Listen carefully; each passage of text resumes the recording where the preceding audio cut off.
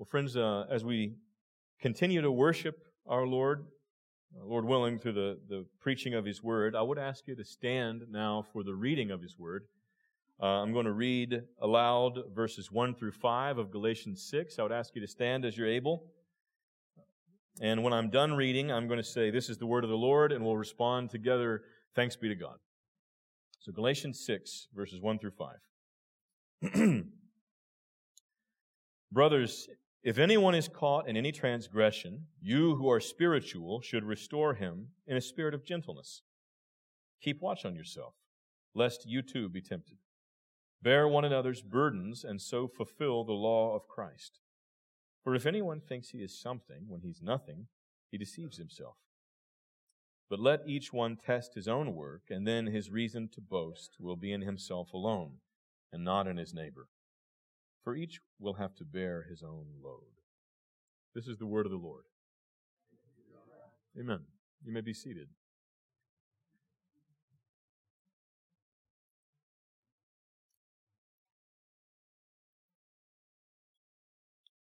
We are coming close to the end of our study in the book of Galatians.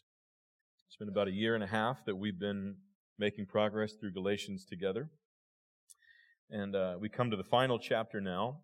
And last Sunday, our brother John Carroll preached on the topic of prayer here. So I've been working on this sermon, thinking about it, meditating for several weeks now. And part of that time, I was hiking on the Appalachian Trail with some of the brothers here in the church and some of our sons. And the kind of hiking that I do is, of course, very slow hiking. But I spent several days hiking on the Appalachian Trail with a heavy backpack on and meditating on this text. Bear one another's burdens. For each of you will have to bear his own load. And it was helpful for me to be bearing a load while I was thinking about this. And it was helpful for me to think and to realize that in the same way that there were a few of us making our way down the trail together to the destination, which was Bob Gordon's truck, where we'd get taken back to our vehicles from the beginning. The same way that we were there together, there were 11 of us toiling together mile after mile with weight on our backs, trying to get to our destination. So we sit here this morning in this room, in this auditorium, as a family of people that are not really stationary, but we are on the way somewhere, aren't we? We've been singing of our destination. The presence of the Lord who redeemed us, whom we love.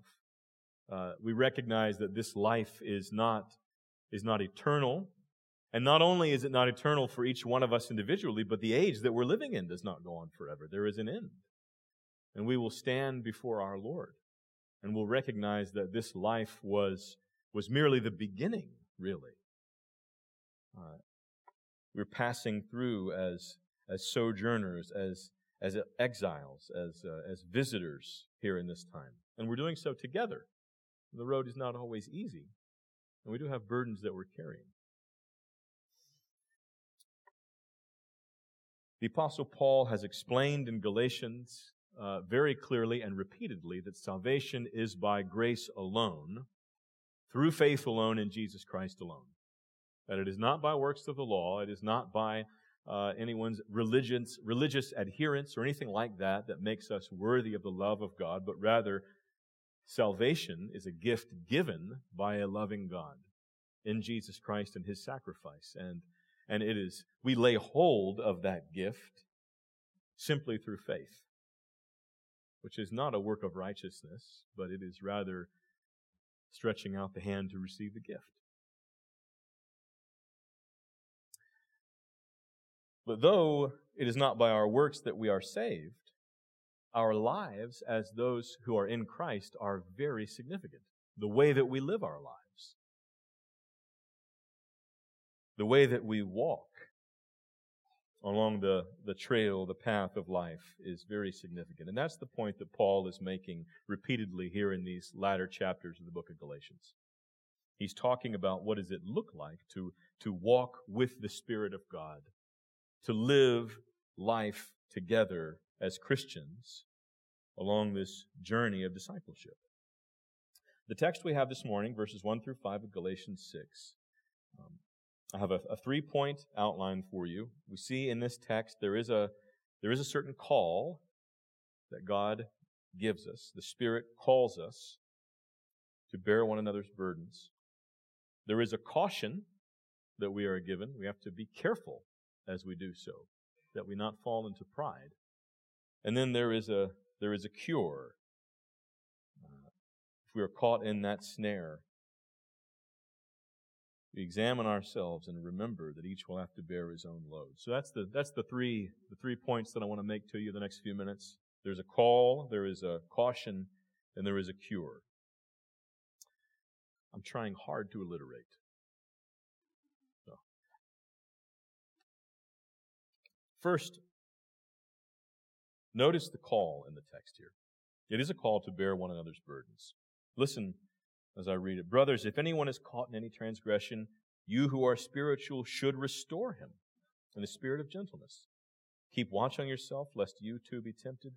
Bear one another's burdens, and so fulfill the law of Christ.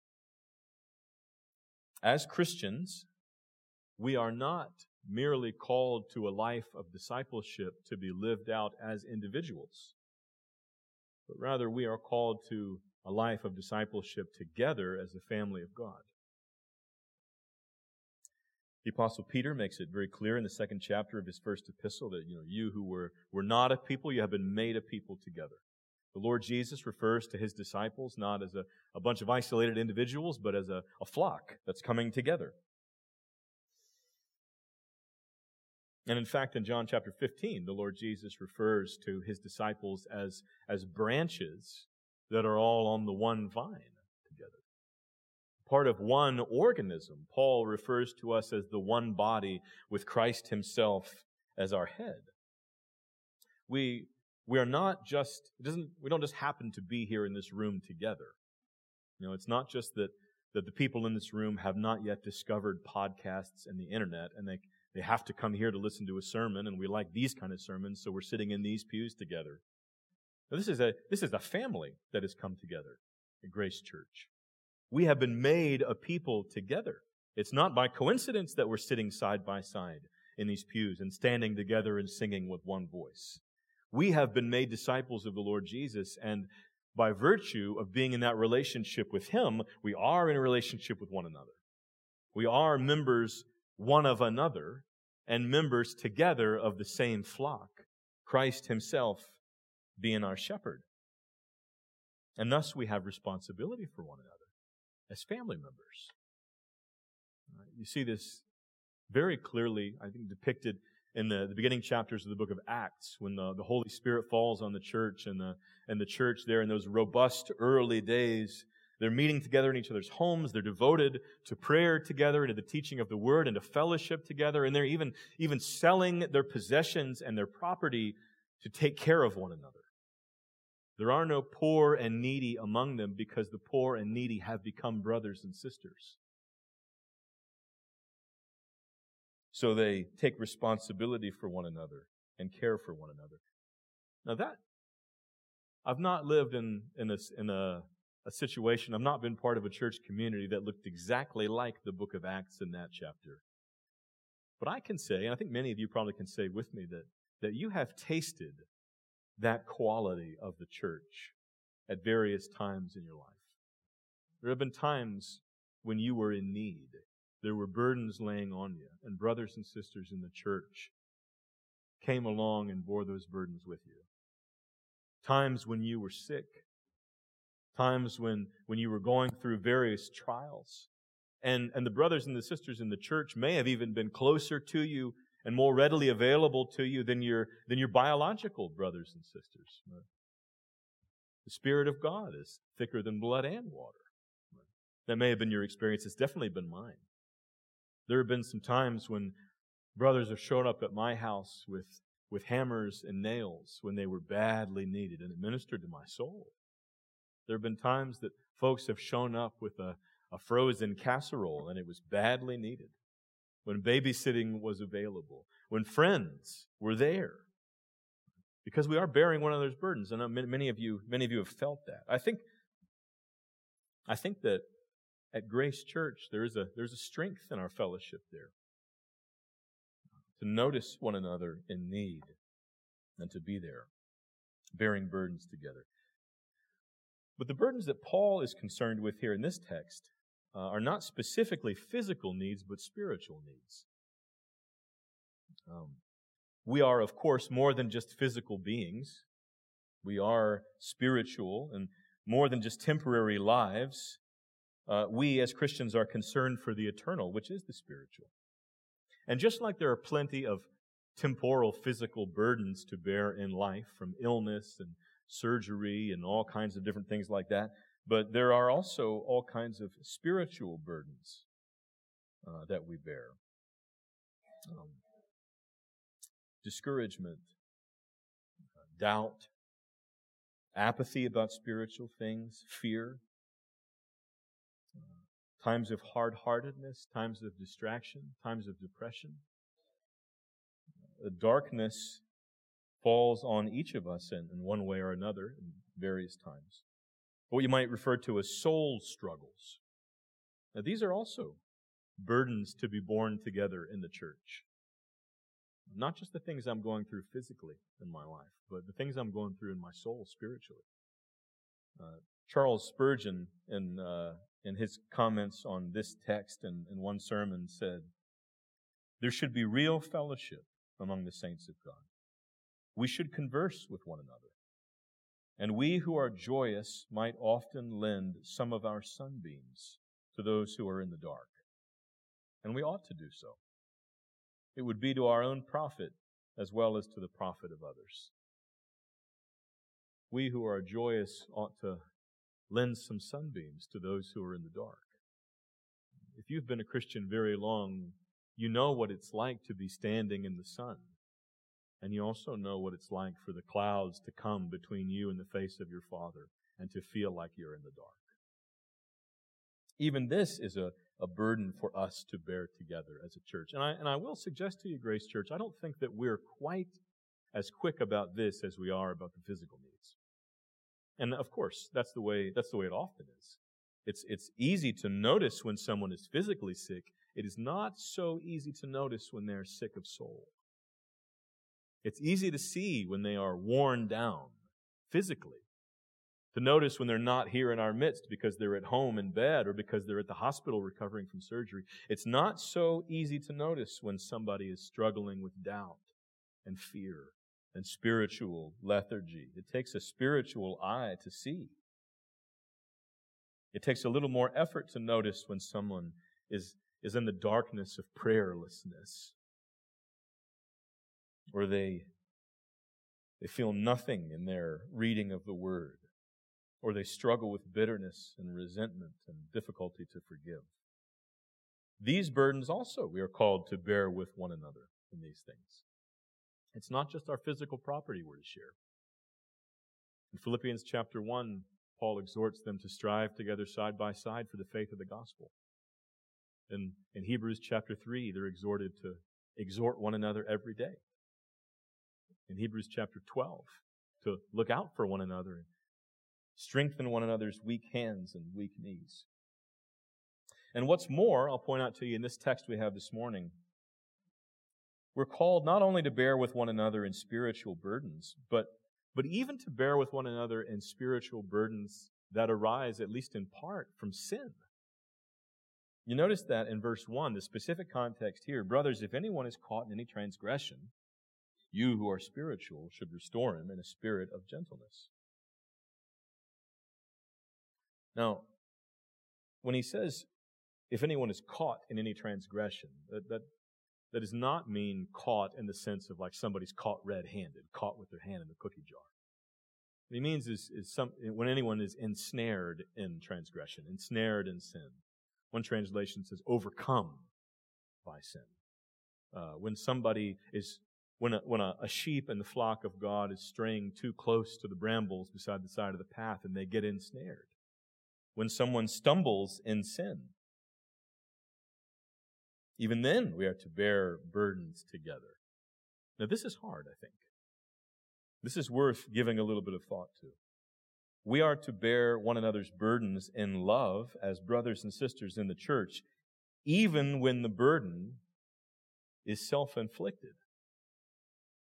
And friends, if we're being honest, it is very often the case, isn't it, that at least in part our burdens are self-inflicted. Our suffering is in part because of our own sin, oftentimes, when we're talking about real life together. Whether that be sins of omission, whether I have maybe neglected the fellowship of the church and my brothers and sisters around me, and now I am feeling isolated and suffering under that burden. Or maybe I've neglected faithfulness in prayer and attention to the Word of God, and I am feeling discouraged and lost and unmoored. Or maybe I've neglected the hard work of the discipline of forgiveness, and I am struggling in the burden of resentment and hard-heartedness. Many times, friends, in sins of commission, we end up under burdens. I give in to temptation yet again, and I'm discouraged and doubting the grace of the gospel. I've toyed with the things of the world and ended up getting burned and nursing my wounds. I've made unwise decisions, things that I knew were unwise, and I've ended up in relationships or circumstances that have become a great burden to me, despite the counsel of godly people around me. Oftentimes our suffering is, in part, because of our own sin. We end up ensnared, caught in the transgression. And again, this is hard, friends, but it's very important. We, as brothers and sisters in Christ, as disciples of the Lord Jesus, redeemed by His blood, when we see a brother or sister caught in transgression, we do not write them off because they're responsible for the situation that they're in and say, oh, well, he made his bed, now he can lay in it. It's the chickens coming home to roost. There's plenty of cliches to say that communicate the same thing. Right? And maybe what I'm telling you is rubbing you the wrong way a little bit. I think probably that is rubbing our American individualism the wrong way more than it is rubbing our soul in Christ the wrong way. If you were raised like I were raised, there were people who were worthy of help and there were people who were not worthy of help. And you had to be careful to help the people who were worthy and not help the people who weren't worthy. And if somebody got themselves in the situation, you had to make sure that you weren't helping them too much or you might make things worse. And that's true. Enabling one another is a real thing. But friends, unworthiness should not stop our compassion and our care for one another as Christians, because worthiness is not what generated the compassion in the first place. My care for you, my willing to bear burdens with you, that's not generated by your worthiness, if it is true Christian care. It's rather generated at the cross, isn't it? Where I, who am utterly unworthy of having my burdens borne, I who made my bed and should have been left to lay in it, Jesus Christ Himself came and laid in my bed. He Himself came and took up my burdens. He came and took my burdens on His shoulders and bore them. I was caught in a transgression, and I had it coming. Oh, but the Lord's compassion, His love for me was while I was yet a sinner.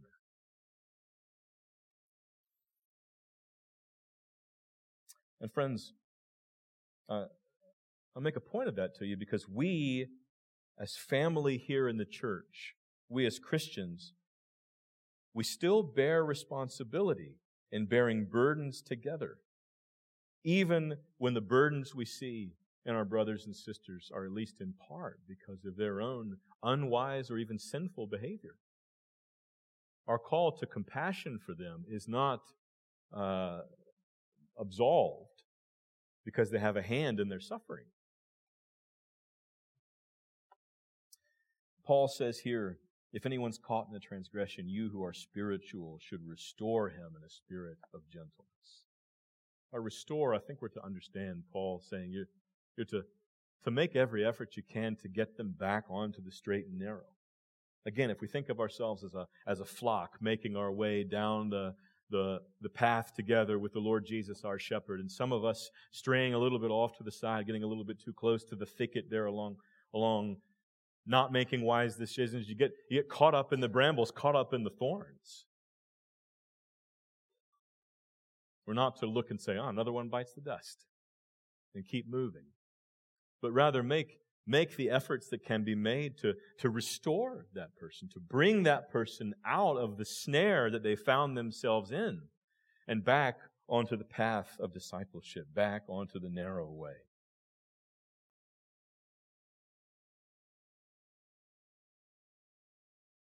Again, friends, I think this may rub us wrong a little bit in our sense of justice as we think as Americans, as we think by our cultural values. But I think as Christians, you see that this is necessary.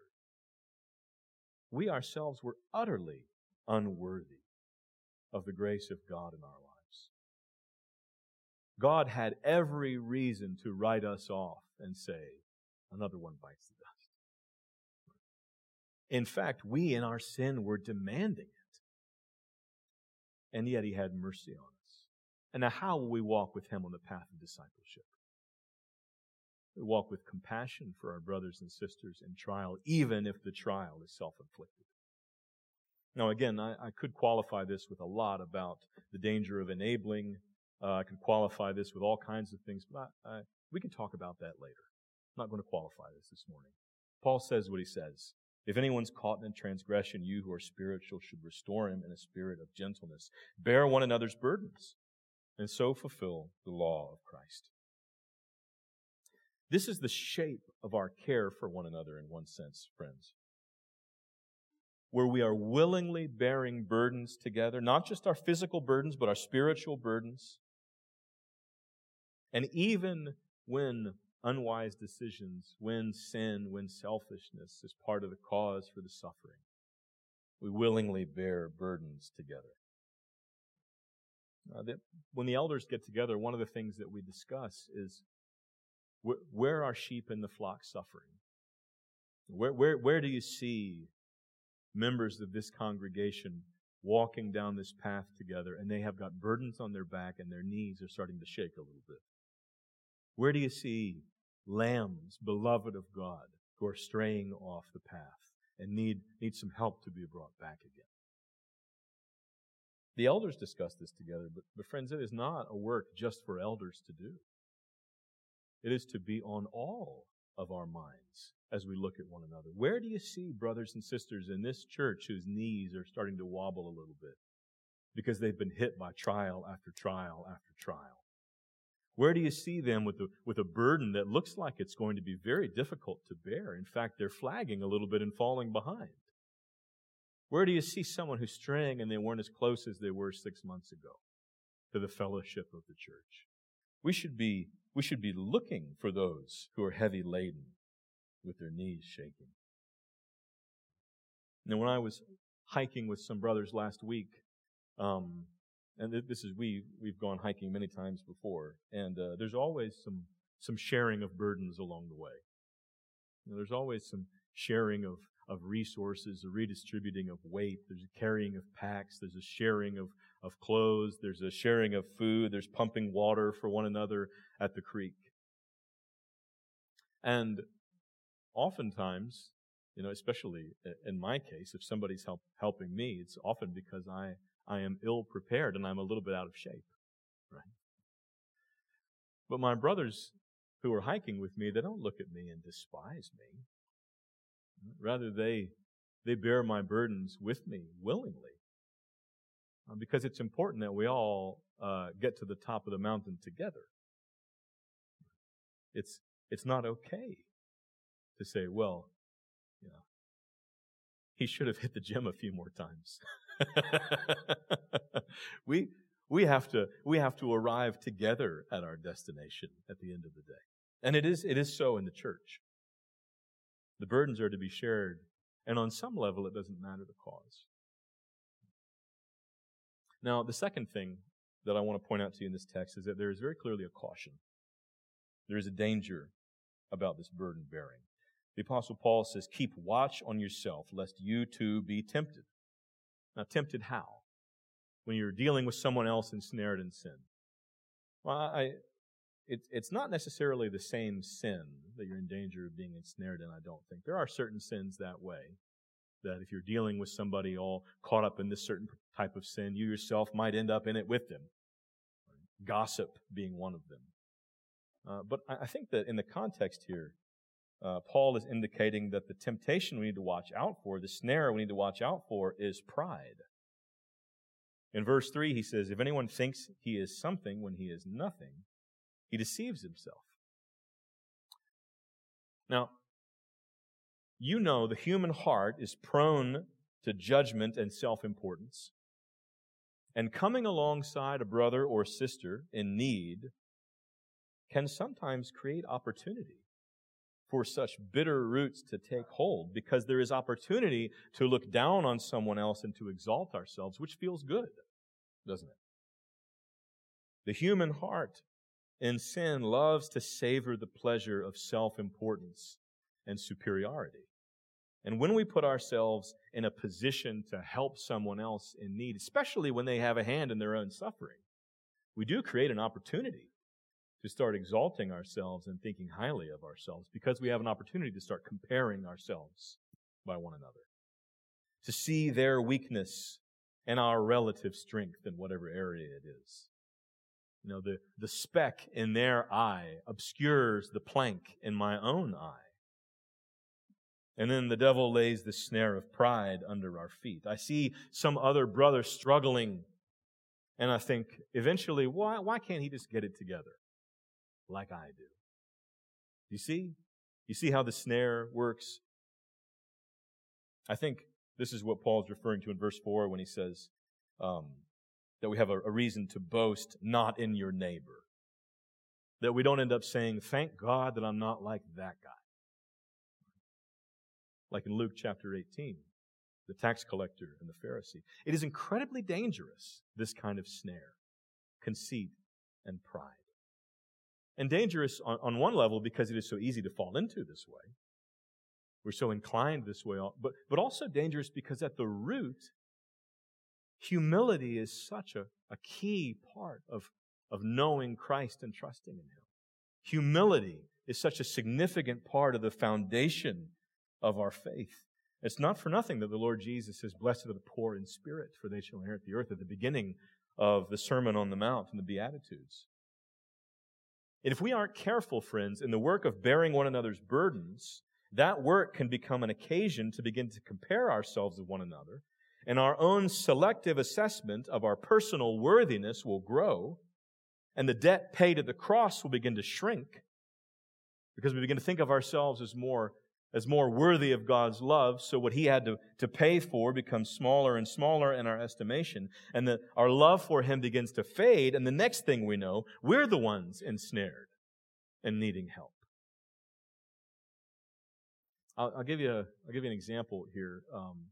I played lacrosse in high school. I played at Patrick Henry High School. It was the very first year that there was lacrosse at Patrick Henry, and it was all off-season, out-of-shape football players that played lacrosse. It was a mandatory thing at that point. And there was this young guy who was like a Roanoke College lacrosse star who was our coach, and he was going to start this program here. And he was great, and none of us had ever played lacrosse before, ever. And I remember after one of the first games, we're riding back to the high school on a school bus, and we're arguing with each other because we just got destroyed by probably Salem High School. I don't know who it was, but we were crushed. And we're arguing with each other, about who was at fault. And there's some guys, the forwards were telling the defense guys, you're holding us back, you can't stop the ball, blah, blah, blah. And they were saying, well, you guys are up there, you can't take a shot for anything, and, you guys are holding us back. And everybody's pointing fingers at everybody else, blaming who's the one, because, compared to you, I'm good, you're bad, you're the weak link, I've got it together. Well, this young guy who was, a star in his own right, he stands up in the front of the bus and he turns around. I remember he says, now listen, let me get one thing straight. You all are all terrible. I remember thinking, oh, well, that clarifies things a little bit, right? In our very small world, with our very low standards, we had begun to compare ourselves to each other and say, you're holding me back. I'd be a star without you. Right? And this guy stood up and gave us some healthy perspective. Right? And no stars on this bus. Now, you see my point. We are all far, far from the glory of God. But when we begin comparing ourselves by each other, we can start to have our own little hierarchy. And we can start thinking, especially if we're trying to live life together and we're not isolated, and we're trying to bear burdens together, we can start thinking, well, my prayer life looks pretty good compared to that guy. My attention to the Word of God is pretty significant compared to what she is doing. And we begin to have an estimation of ourselves. We begin to do what Paul says here in verse 3. We begin to think we are something when we are nothing and deceive ourselves. We have to watch ourselves carefully, friends. And I'll say this, especially those of you, and there are many of you who have a very tender heart and you like to help people. You have to watch that you don't end up falling into the snare of arrogance and conceit in your helping. It's a very sharp and very subtle dagger in the devil's hand, and it has been the downfall of many. You begin to think that you're something, when really you are nothing but a sinner saved by the grace of God. We have to take Paul's advice seriously and watch ourselves. Now, the last thing I'll point out to you, very, very quickly here, is that Paul does give us a cure. Not only do we have a call to bear one another's burdens, not only do we have a caution to be careful about pride in doing so, but there's also a helpful cure. Paul provides counsel to help us avoid this snare of pride and to free ourselves from it if we've been caught. And I think we look at the text here, it's twofold. First, Paul encourages the saints to remember what it means to be spiritual. And then he exhorts them to remember their own burden that they're bearing. Now, when I say he reminds them, he exhorts them to remember what it means to be spiritual, I'm referring to verse 1 where Paul says, if anyone's caught in a transgression, you who are spiritual should restore him in a spirit of gentleness. Now, I think we sometimes read that and we think when he says you who are spiritual, he means the elite spiritual Green Berets in the church. Those people should go into action and restore this person. Well, Paul has just spent a significant portion of his letter arguing that everybody who's in Christ is filled with the Spirit, and everybody whose life is in Christ needs to be walking by the Spirit. We are all spiritual. I think the point is not that you should send in the Green Berets when there's difficulty, but rather, don't forget, friends, that you are spiritual people. And therefore, when you're dealing with one another in sin, you are to deal with them in a spiritual way. And what are the marks of a spiritual person that we just went through in such detail? It is love, joy, peace, patience, kindness, goodness, gentleness. That's what it looks like to be a spiritual person. And in fact, he identifies specifically the spirit of gentleness. You who are dealing with someone else in their sin and their struggles, you people who are supposed to be spiritual, deal with them spiritually with a spirit of gentleness. Remember when we talked about gentleness a few months ago now, the King James translates that the meekness. It is that Christ-like humility, that deferential self-forgetfulness that is willing to be brought low in order to lift others up. That's especially important that we walk with the Spirit in that way when we're bearing burdens with one another, because the temptation is that we would be exalted at their expense. So here's the first kind of cure, antidote. If you are in a place of strength, if you've got sunbeams in your life, to use Spurgeon's language, and you come across somebody else in darkness, remember to be gentle with them, the way that Paul says here. Remember what it's like to be in darkness. And gently give grace. Don't jerk them up by the hand like a wayward toddler. Grab them by the ear and help them in your irritation and your frustration and your condescension, but rather in a spirit of gentleness as spiritual people, those who are indwelled by the Spirit and walking by the Spirit. Remember, friends, what it looks like to be spiritual.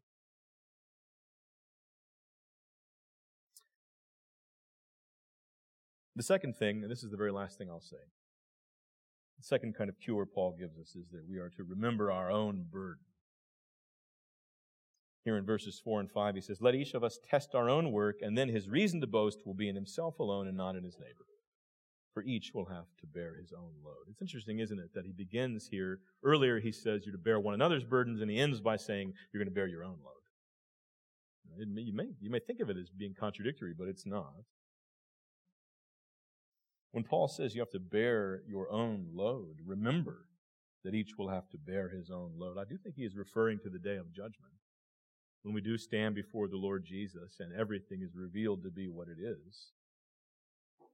We will not bear the load of guilt on that day if we are in Christ. That is the point of the gospel. We will not stand there to give account for our sins, for which Christ paid by his own blood. But the Scriptures are very clear that we will give account for the stewardship of the life that we have been given. We could point to many places in the Scriptures, but for the sake of time, we won't go there and read there. But read it in Luke chapter 19, the parable of the 10 minas, the gifts given to be stewarded by the servants while the king is away. Read in 1 Corinthians chapter 3, where Paul talks about the Lord Jesus himself being the foundation and all of our works being built on that. Some are wood, hay, and stubble, and they will burn up, and we ourselves will enter. But the works done, the way that we stewarded the life given, will burn up in the end.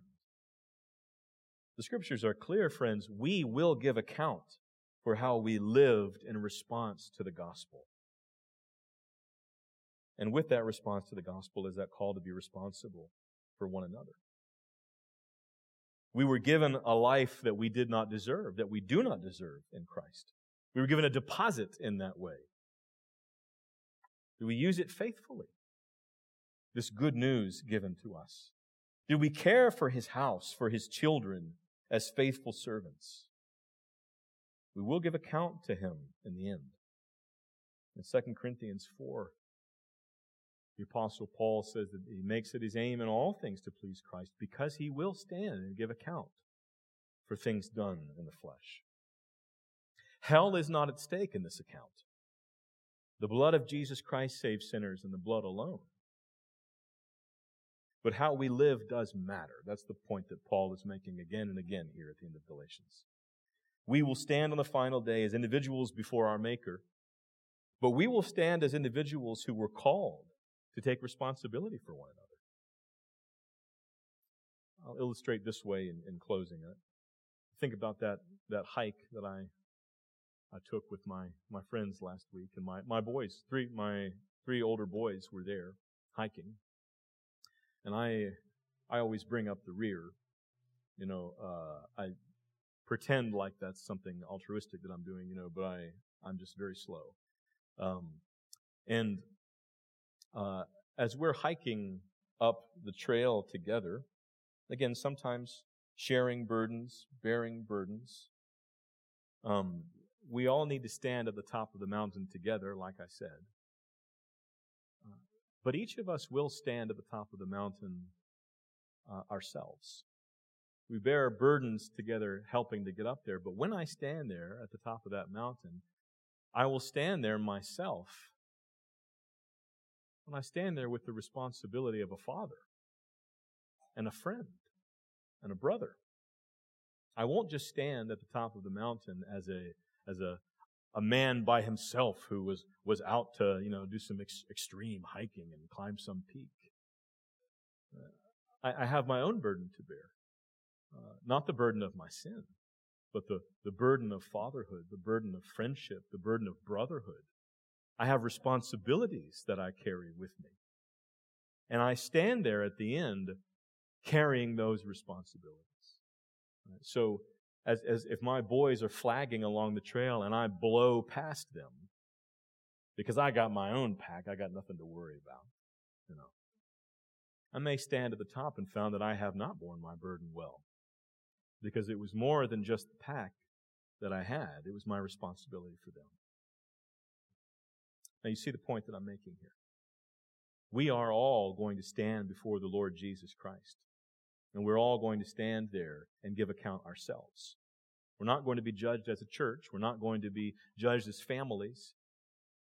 And none of us are going to bear the load of our sin. We cannot. Apart from Christ, we'll bear the load of our sin.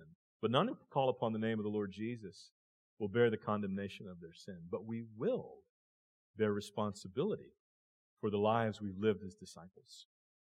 We are those servants with whom He's given the task. He's entrusted the task.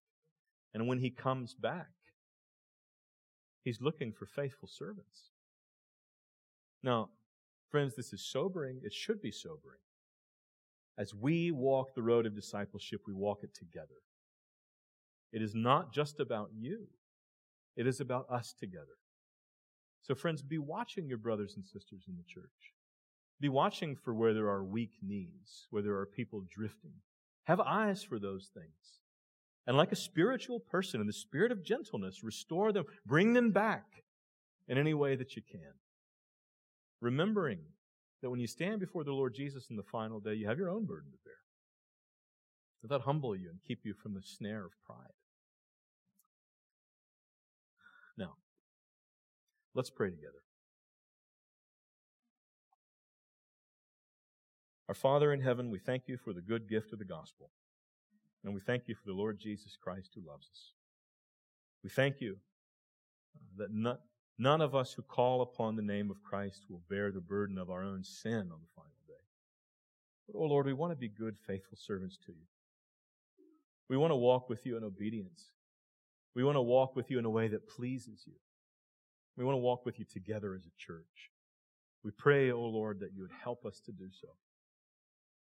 Help us to bear one another's burdens and so fulfill the law of Christ. We thank You for Your great love for us, and we pray this in Jesus' name. Amen. Amen.